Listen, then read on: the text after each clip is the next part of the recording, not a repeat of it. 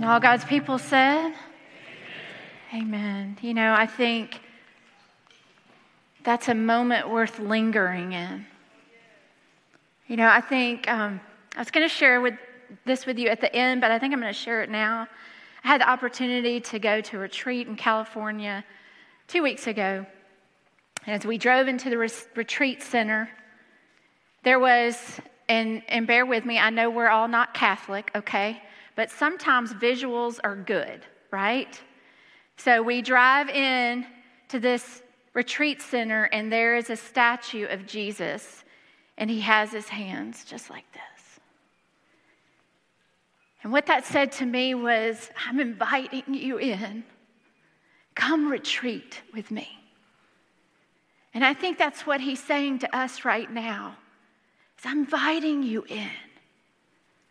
Sit with me. Linger with me just a moment. We're not in any hurry. I'm not going to keep you. You're going to be able to have lunch today, I promise. But I think when the God of gods, the Almighty King of Kings, our Father, Jesus and the Holy Spirit invites us to linger, I think we should.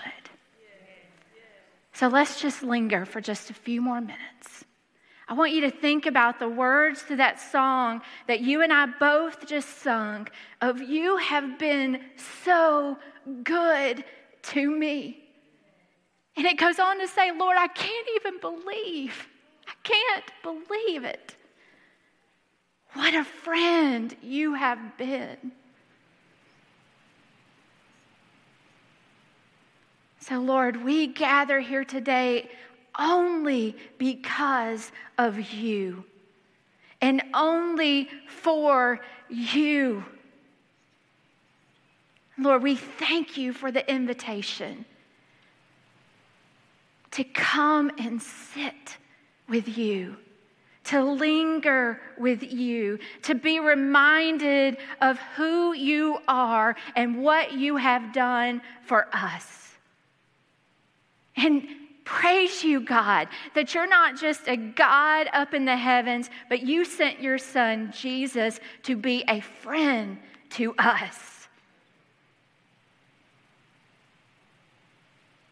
And then your Holy Spirit empowers us, lives within us so that we can live each day following you. Lord, that's what we want. Lord, thank you. Thank you for the invitation to be in your presence. We join you this morning. Lord, would you speak? In Jesus' name we pray. Amen. Amen. Well, for those of you who don't know, my name is Kelly Womack. I serve as the executive pastor of leadership and ministry here at the church. And it's always a joy to bring you God's word.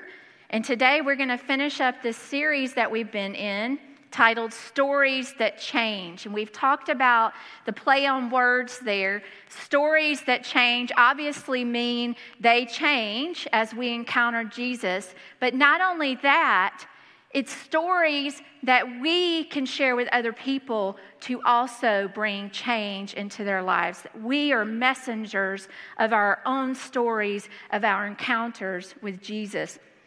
I just want to do a quick review of the last several weeks, just so you'll be mindful of how we're getting to where we are today. The very first week, Derek brought a message from the book of Acts called A Conversion Story about Saul. And Jesus, after encountering Jesus, he changed from a persecutor into an apostle of Christ. Week 2, I brought a message on a transformation story where the woman at the well, the Samaritan woman, encountered Jesus as a broken outcast and was transformed into an evangelist, sharing Jesus with her people in Samaria. The third week, Derek brought another message from Luke 19 about Zacchaeus. It was a revelation story. Zacchaeus, being a tax collector, had an encounter and a revelation from Jesus, and he became a righteous steward of God's riches. Week 4, Jason brought a message from Matthew in 1st and 2nd Peter called A Restoration Story about Peter and how Peter had an encounter with Jesus and became fisher of men and was restored. Last week, Derek brought another message called A Deliverance Story, where Jesus delivered a Gentile man named Legion from a legion of demons, and he became a witness of God's power, goodness, and mercy. Some amazing stories.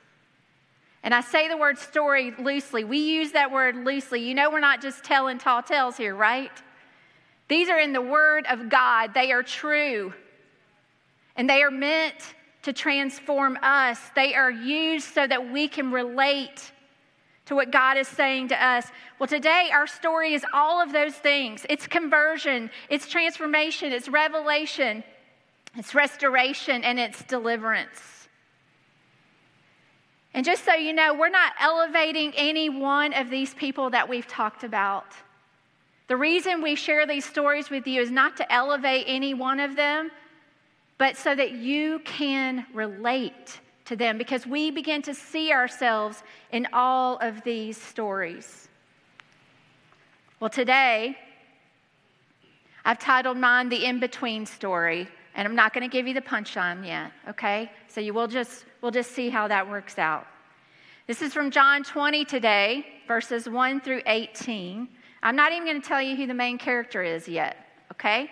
So we're just going to read along. We're going to begin in John 20 with verse 1. I'm going to give you just a few seconds to find that on your devices or in your Bibles.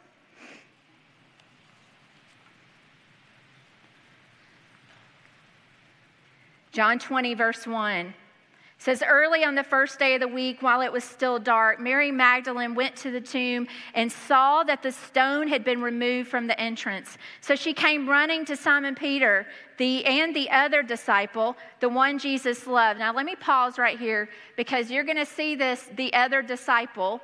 The other disciple that is mentioned here is actually the writer John, which is hilarious to me that he calls himself the other disciple. So we see he's talking about himself here. And he says, she came running to Simon Peter and the other disciple, the one Jesus loved. P.S., that's me, John, okay? And she said to them, they have taken the Lord out of the tomb, and we don't know where they have put him. All right, let's not rush through this. Do you understand what has just happened? Jesus Christ has just been crucified. They have laid his body in a tomb and buried him. All those who had been walking with him believe him to be dead and gone.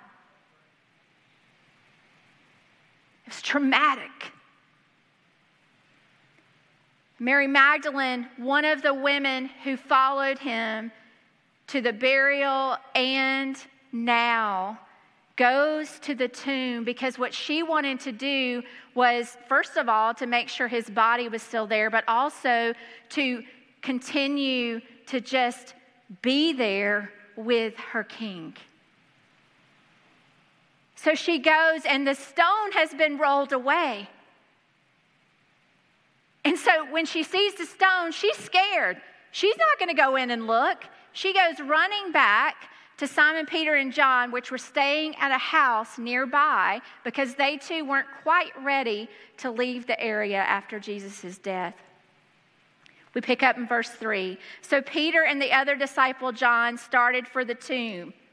Both were running, but the other disciple, remember, John, outran Peter and reached the tomb first. Isn't that awesome? That he said he outran Peter, and he's writing this? It's hilarious to me. Come on, y'all. Okay, thanks. That was a little bit. He bent over. Now, Peter, the other disciple, outran Peter and reached the tomb first. John bent over and looked in at the strips of linen lying there, but did not go in. Then Simon Peter, which we know from Jason's message was a ball of fire, he came along behind him and went straight in the tomb. He wasn't hesitant at all. He saw the strips of linen lying there, as well as the cloth that had wrapped around Jesus' head. The cloth was still lying in its place, separate from the linen. So the cloth that was on his body, separate from the linen that was on his head. Finally, the other disciple, John, who had reached the tomb first, also went inside. He saw and believed. They still did not understand from Scripture that Jesus had to rise from the dead. So what did John believe? John believed he was gone, and something miraculous took place. He just wasn't sure what at this time. Then the disciples went back to where they were staying. They saw enough. He's gone. Nothing we can do. We're going back. We pick up in verse 11. Now Mary stood outside the tomb crying. She's not leaving. She is devastated. As she wept, she bent over to look into the tomb and saw two angels in white seated where Jesus' body had been. Now John and Peter didn't mention that, so I don't think the angels were there when they went in. She sees the two angels, one at the head and one at the foot, and then they spoke to her and said, "Woman, why are you crying?" She says, "They've taken my Lord away, and I don't know where they've put him." And at this, she turned around from the tomb, turned her back to the tomb. She turned around, and she saw Jesus standing there, but she didn't realize it was Jesus. And Jesus asked her, same question, "Woman, why are you crying? Who is it you are looking for?" Thinking he was the gardener, she said, "Sir," and I'm sure her eyes are full of tears at this time, "if you've carried him away, tell me where you've put him and I will get him." Jesus said to her, "Mary." And she turned toward him and cried out in Aramaic, "Rabboni," which means teacher.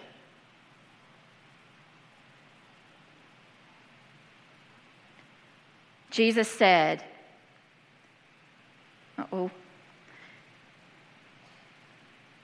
Jesus said, "Do not hold on to me, for I have not yet ascended to the Father. Go instead to my brothers and tell them, I'm ascending to my Father and your Father, to my God and your God." Mary Magdalene went to the disciples with the news, "I have seen the Lord." And she told them that he had said these things to her. Well, we could just end it there.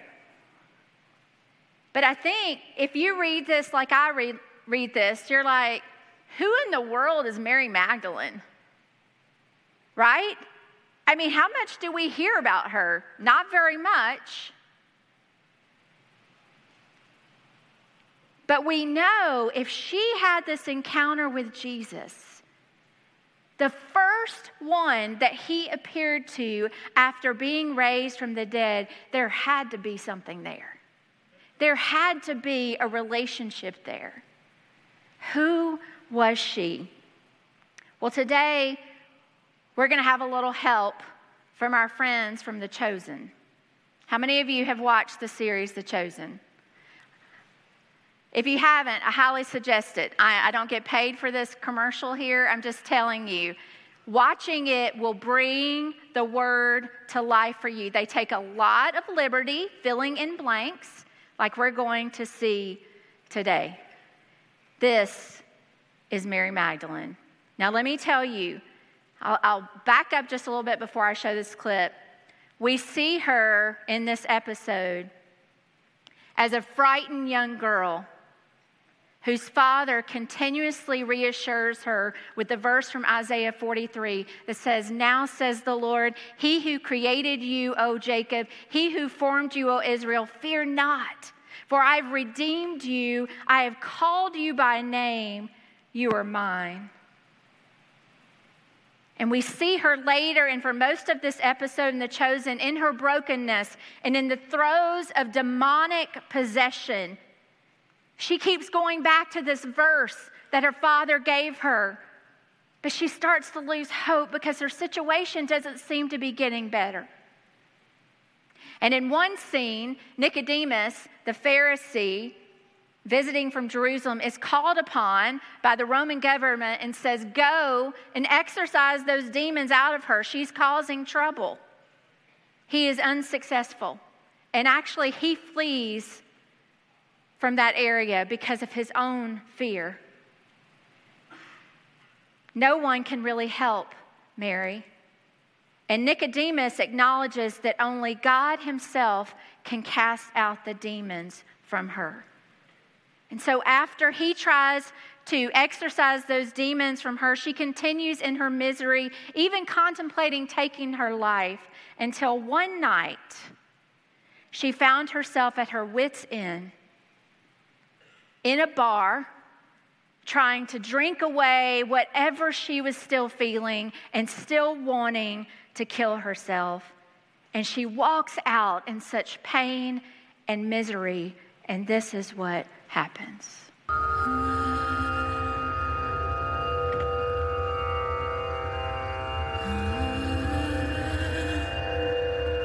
Leave me alone.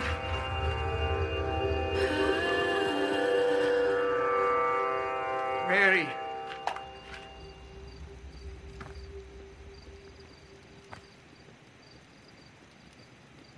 Mary of Magdala.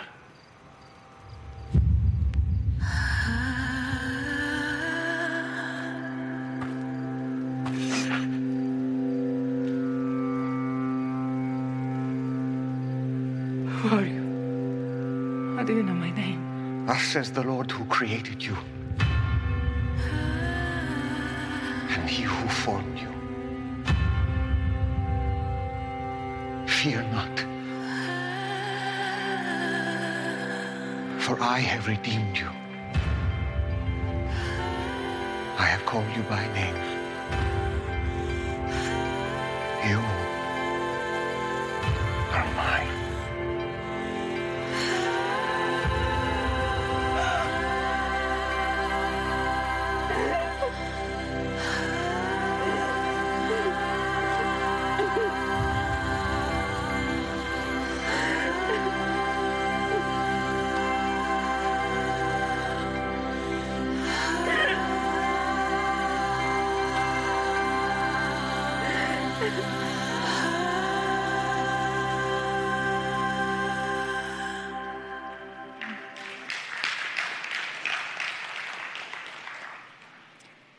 Can you imagine having an encounter with Jesus, someone who you do not know that calls out your name? And not only does he call out your name, but he knows things about you. He knew that that was the verse that her dad had given her as a child that she continued to come back to. And he spoke those words out loud. Such a beautiful scene. But what is really cool about that scene is when he says, Mary, that is the same voice when she's at the tomb that she hears that says, Mary. She knew it because of what happened earlier in her life. She knew his voice. We don't know a lot about Mary Magdalene, but we do know that when she encountered Jesus, she was delivered. In Luke 8, 1-3, it says, after this meaning the time when Jesus' feet were anointed by a sinful woman at the Pharisee's home. After this, Jesus traveled about from one town and village to another, proclaiming the good news of the kingdom of God. The 12 were with him, the 12 disciples, and also some women who had been cured of evil spirits and diseases. Mary, called Magdalene, from whom 7 demons had come out. Joanna, the wife of Chuza, the manager of Herod's household. Susanna, and many others. These women were helping to support them out of their own means. Well, let me just tell you, as we research and learn more about Mary, it's kind of hard to find out because there's so many Marys in the Bible. Would you agree? It was a very common name for first century Palestinian girls. In fact, we notice 6 women named Mary in the New Testament. We have Mary, of course, the mother of Jesus, Mary Magdalene, who we talk about today, Mary of Bethany, who was a sister of Martha and Lazarus, Mary, the wife of Clopas, Mary, the mother of James and Joseph, and then Mary, the mother of John Mark. So if we're careful, we can get them confused. She's also been very confused with the sinful woman that poured out the nard on Jesus' feet and wiped it with her hair. There's a lot of uproar about whether or not that's her. I honestly don't know. But it's kind of interesting to me that as Luke tells us about the women who were following Jesus, he doesn't point back to that. It's just the chapter before that he talks about this incident of this woman putting nard on Jesus' feet and anointing him with her hair. So it's interesting that he doesn't mention that and put those two together. But you know what? It really doesn't matter. It could have been her. We don't know. Mary Magdalene just means Mary from Magdala. And you heard that in the video. He said Mary of Magdala. It was a town on the western shore of the Sea of Galilee. It was probably mostly Gentile, they think, because there was a hippodrome there, which was used for horse racing and chariot racing. Mary Magdalene's name only occurs 12 times. And all of these are confined to the Gospels. And except for Luke 8 that we just read, the parallels of 3 scenes that take place within a period of 36 hours, we just see her name at the scene of the crucifixion, the burial, and the scene at the empty tomb. So why is she so important if we don't have that much on her? I think in John 20, what we see is enough. That she came to the tomb and Jesus appeared to her first as the risen Lord. When she heard him say the word Mary, it took her back to that moment that we just viewed. See, Mary Magdalene was delivered from her past and her suffering. Do you relate to that? Do you relate to being delivered? And maybe you're thinking, I haven't been delivered from any demons. Well, you know, in our language, I would say that a demon is anything that separates you from God. Anything in your life that separates you from God. Have you been delivered from that? Have I been delivered from that? I know for me, it looks a lot like anxiety. Sometimes pride, often fear. And Jesus, thankfully, has delivered me from much of that. Well, the next thing we see about Mary Magdalene is that she was devoted. There are several things that we see here. She followed Jesus from town to town. It says she helped to support him with her own means. She cared for his needs, and even when the disciples fled, she followed him to the cross with his mother. She and his mother Mary also watched to see where they were buried, and on the day of the resurrection, she was among the first who went to the tomb to bring the spices for Jesus' body. You see, after Mary's first encounter with Jesus, the encounter that we got to see visually this morning, thanks to The Chosen. After that first encounter, Jesus became the center of her life, the center of her universe. And it's no surprise that we find her at the crucifixion, at the burial, and at the resurrection, because she was not going to leave his side.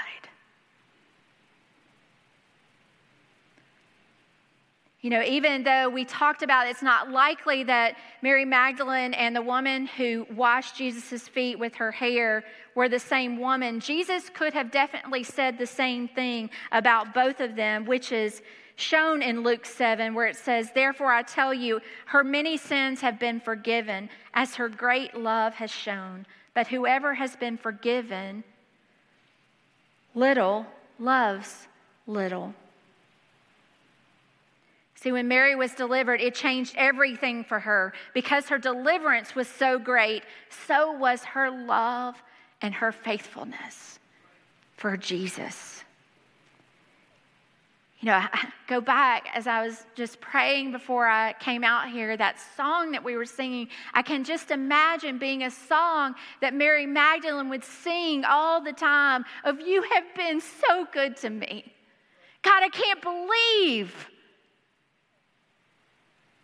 the friend you have been to me. She was so moved by what Jesus had done for her. She knew that pre-Jesus, life was nothing. It was miserable. She wanted to take her life. She laid and flailed around and had a miserable life until she met the King of Kings and Lord of Lords, and he called out her name. And in a moment, she was healed. She was delivered. Are we so devoted to Jesus that he is the center of our life? I want him to be.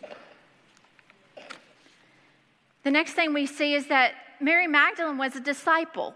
Now, I'm not saying she was one of the 12 that we talk about, but she was definitely one of the followers of Jesus who merited the title disciple. The reason we know that is that disciples in general accompany people on a mission. She did that. She actively employed her material resources for the advancement of the kingdom. She willingly followed him closely, even at personal risk.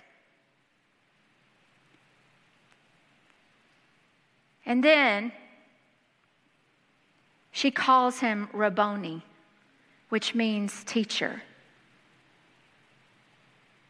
If he were not her teacher and she were not his disciple, why would she call him that? There was a relationship there. Mark 8:34 says, Jesus was telling a crowd as well as his disciples, this just wasn't the 12, this was a large group of people. He said, anyone who wants to be my disciple must deny themselves, take up their cross, and follow me. Mary Magdalene did that.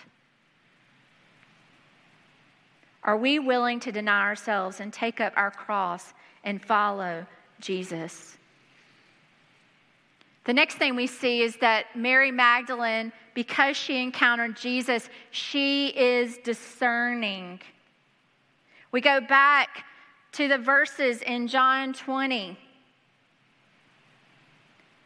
In her grief, she saw these angels, and honestly, she doesn't even act like she acknowledges that she's seeing angels. And I think it's just because she was so just desperate in that moment of what is happening and where have you laid my Jesus? But let me tell you what happens in these verses.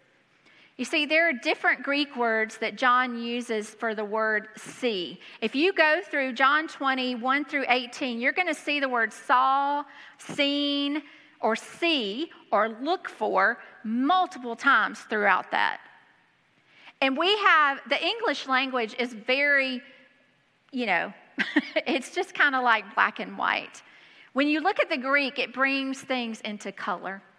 It brings the word to life, if you will. And I want to show you the different words that are used in this particular 18 verses that John uses for the word see.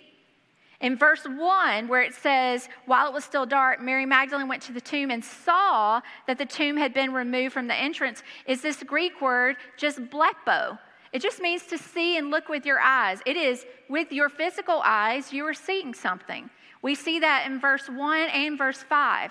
The next word for the use of see is weida, which is to perceive or understand. We see this in verse 2, where Mary Magdalene says, they've taken the Lord out of the tomb, and we don't know where they have put him. That don't know is also that word see, understand. She didn't see him. She didn't understand it. She didn't perceive where he was. The next word is theario, to gaze, to look with interest or purpose. And we see this in verse 6. And if I'm boring you, just hang with me. There's a big point here, okay? So hold on. Verse 6 says, there Simon Peter came along behind him, went straight into the tomb, and he saw the strips of linen lying there. This is not the blepo. This is not just seeing with our eyes. It says here that he saw as if to gaze or look with purpose. He was looking in to find something. He didn't just look. He looked in. You see the difference? And the next word is zeteo, which is in verse 15, which is actually a word from Jesus' mouth. When he says, woman, why are you crying? Who are you looking for?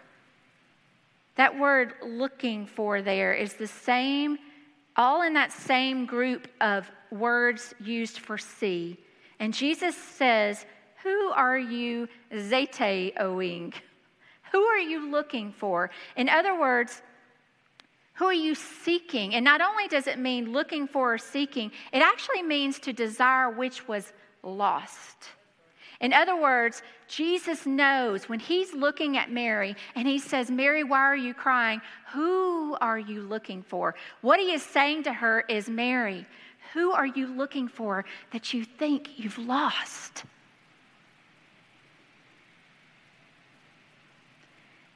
And then the last word, ario, in verse 24, which means to encounter or discern clearly. Now here's where it gets good, y'all.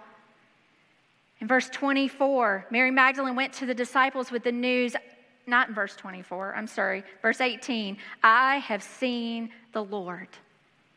That word seen there doesn't just mean to see with your eyes. It means to encounter or to discern clearly. Now listen to this. Mary went from just seeing or looking with her eyes in verse 1 to not understanding in verse 2 to actually gazing or looking with purpose to see the angels. And then Jesus in verse 12 asked her, who are you looking for?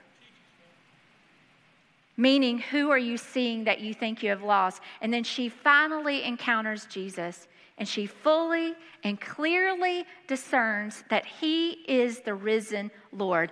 I have seen the Lord. And not just I've seen him, but I have encountered him. I have discerned clearly that he is alive. He's not dead. You see, she couldn't see life without him. That's why she followed him past his death. She was desperate for him, so desperate. Do we recognize Jesus when he comes into the room? Do we see him? Do we just see with our eyes? Do we just read the Bible and go on about our day? Or do we encounter the risen Lord?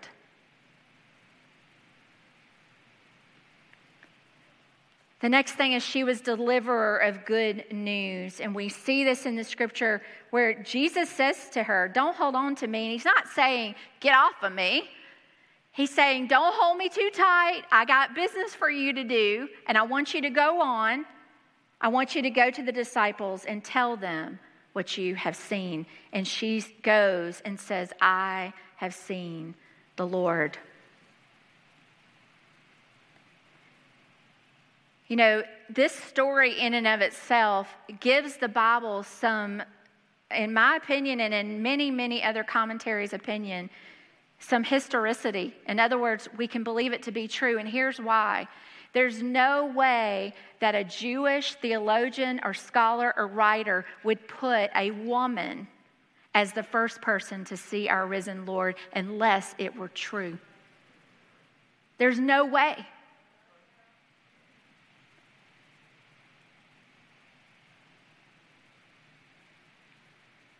She had a testimony.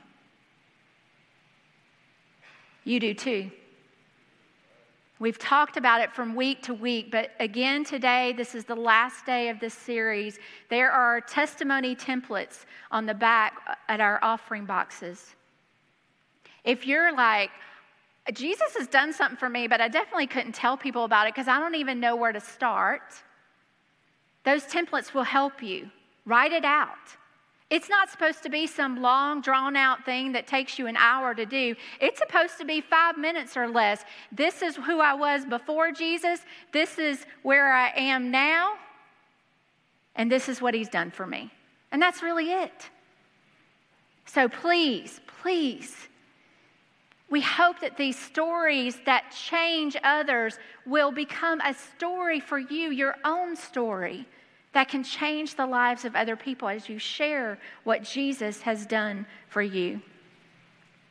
The last thing we see here is that Mary Magdalene encountered Jesus, and she is defined by her new life and not her past.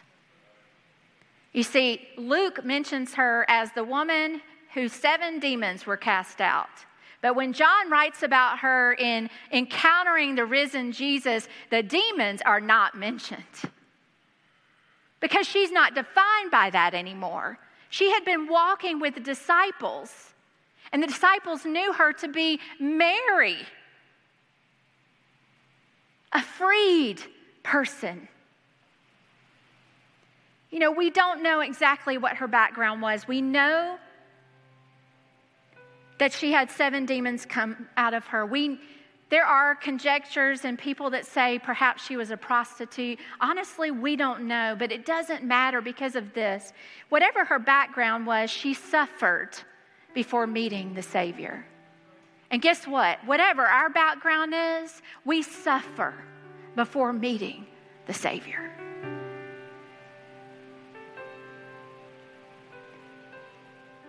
Mary isn't defined by who she was before Jesus. All that matters is who she became after Jesus. Paul explains it this way: therefore, if anyone is in Christ, the new creation has come. The old has gone, the new is here.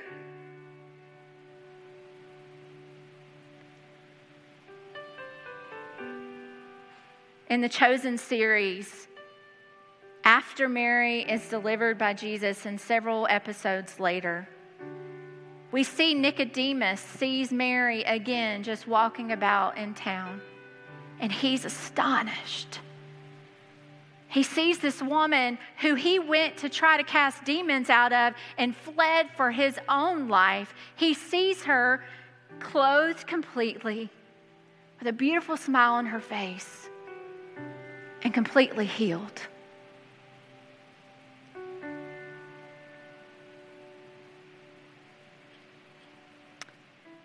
He asked her, Mary, is that you, Mary? She says, yeah, it's me. He says, what happened? And this is what she says: I was one way, and now I'm completely different. And the thing that happened in between was him.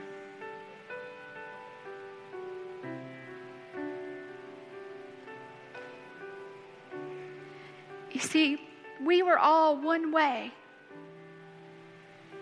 And if you have encountered Jesus, you should be completely different. And the only thing that has happened in between is him. I just can't imagine. I can't imagine what she felt hearing her name being called again from her risen Lord, and knowing that he made all the difference. See, she had an in-between story, and so do you. What's your in-between? There's some reflection questions today. The first one is, how has God delivered you? What has he delivered you from, or do you need to be delivered? Do you long for an encounter with Jesus, to see him clearly and understand who he is and recognize his voice? Because of what God has done for you and in you, are you a devoted disciple? Are you faithful? Or do you need to recommit your life to Him today? Do you define your life by your past? Do you walk around with that luggage, that baggage still on your shoulders of who you were? Or do you walk around knowing that you are a new creature in Christ? And that next question is huge. Do you allow others to define you by your past? Don't let them. They have no place. No place. How did you encounter Jesus, and what does your in-between look like? Where are you today in your walk with Jesus? Can you stand with me, please? The altars are open. I want you to picture Jesus with his arms open wide, inviting you to the altar to sit with him. If anything has resonated with you today, the Lord, this is the most important time of our service, is how we respond to the worship, the ways that we sang, the words that we sang, and to the message. This is the time of response. Has God been speaking to you? Has he called your name today? And what has he asked you to do and how to respond? We're going to sing that beautiful song again. I want you to think about these words as you sing them, and I want you to respond as Jesus leads you.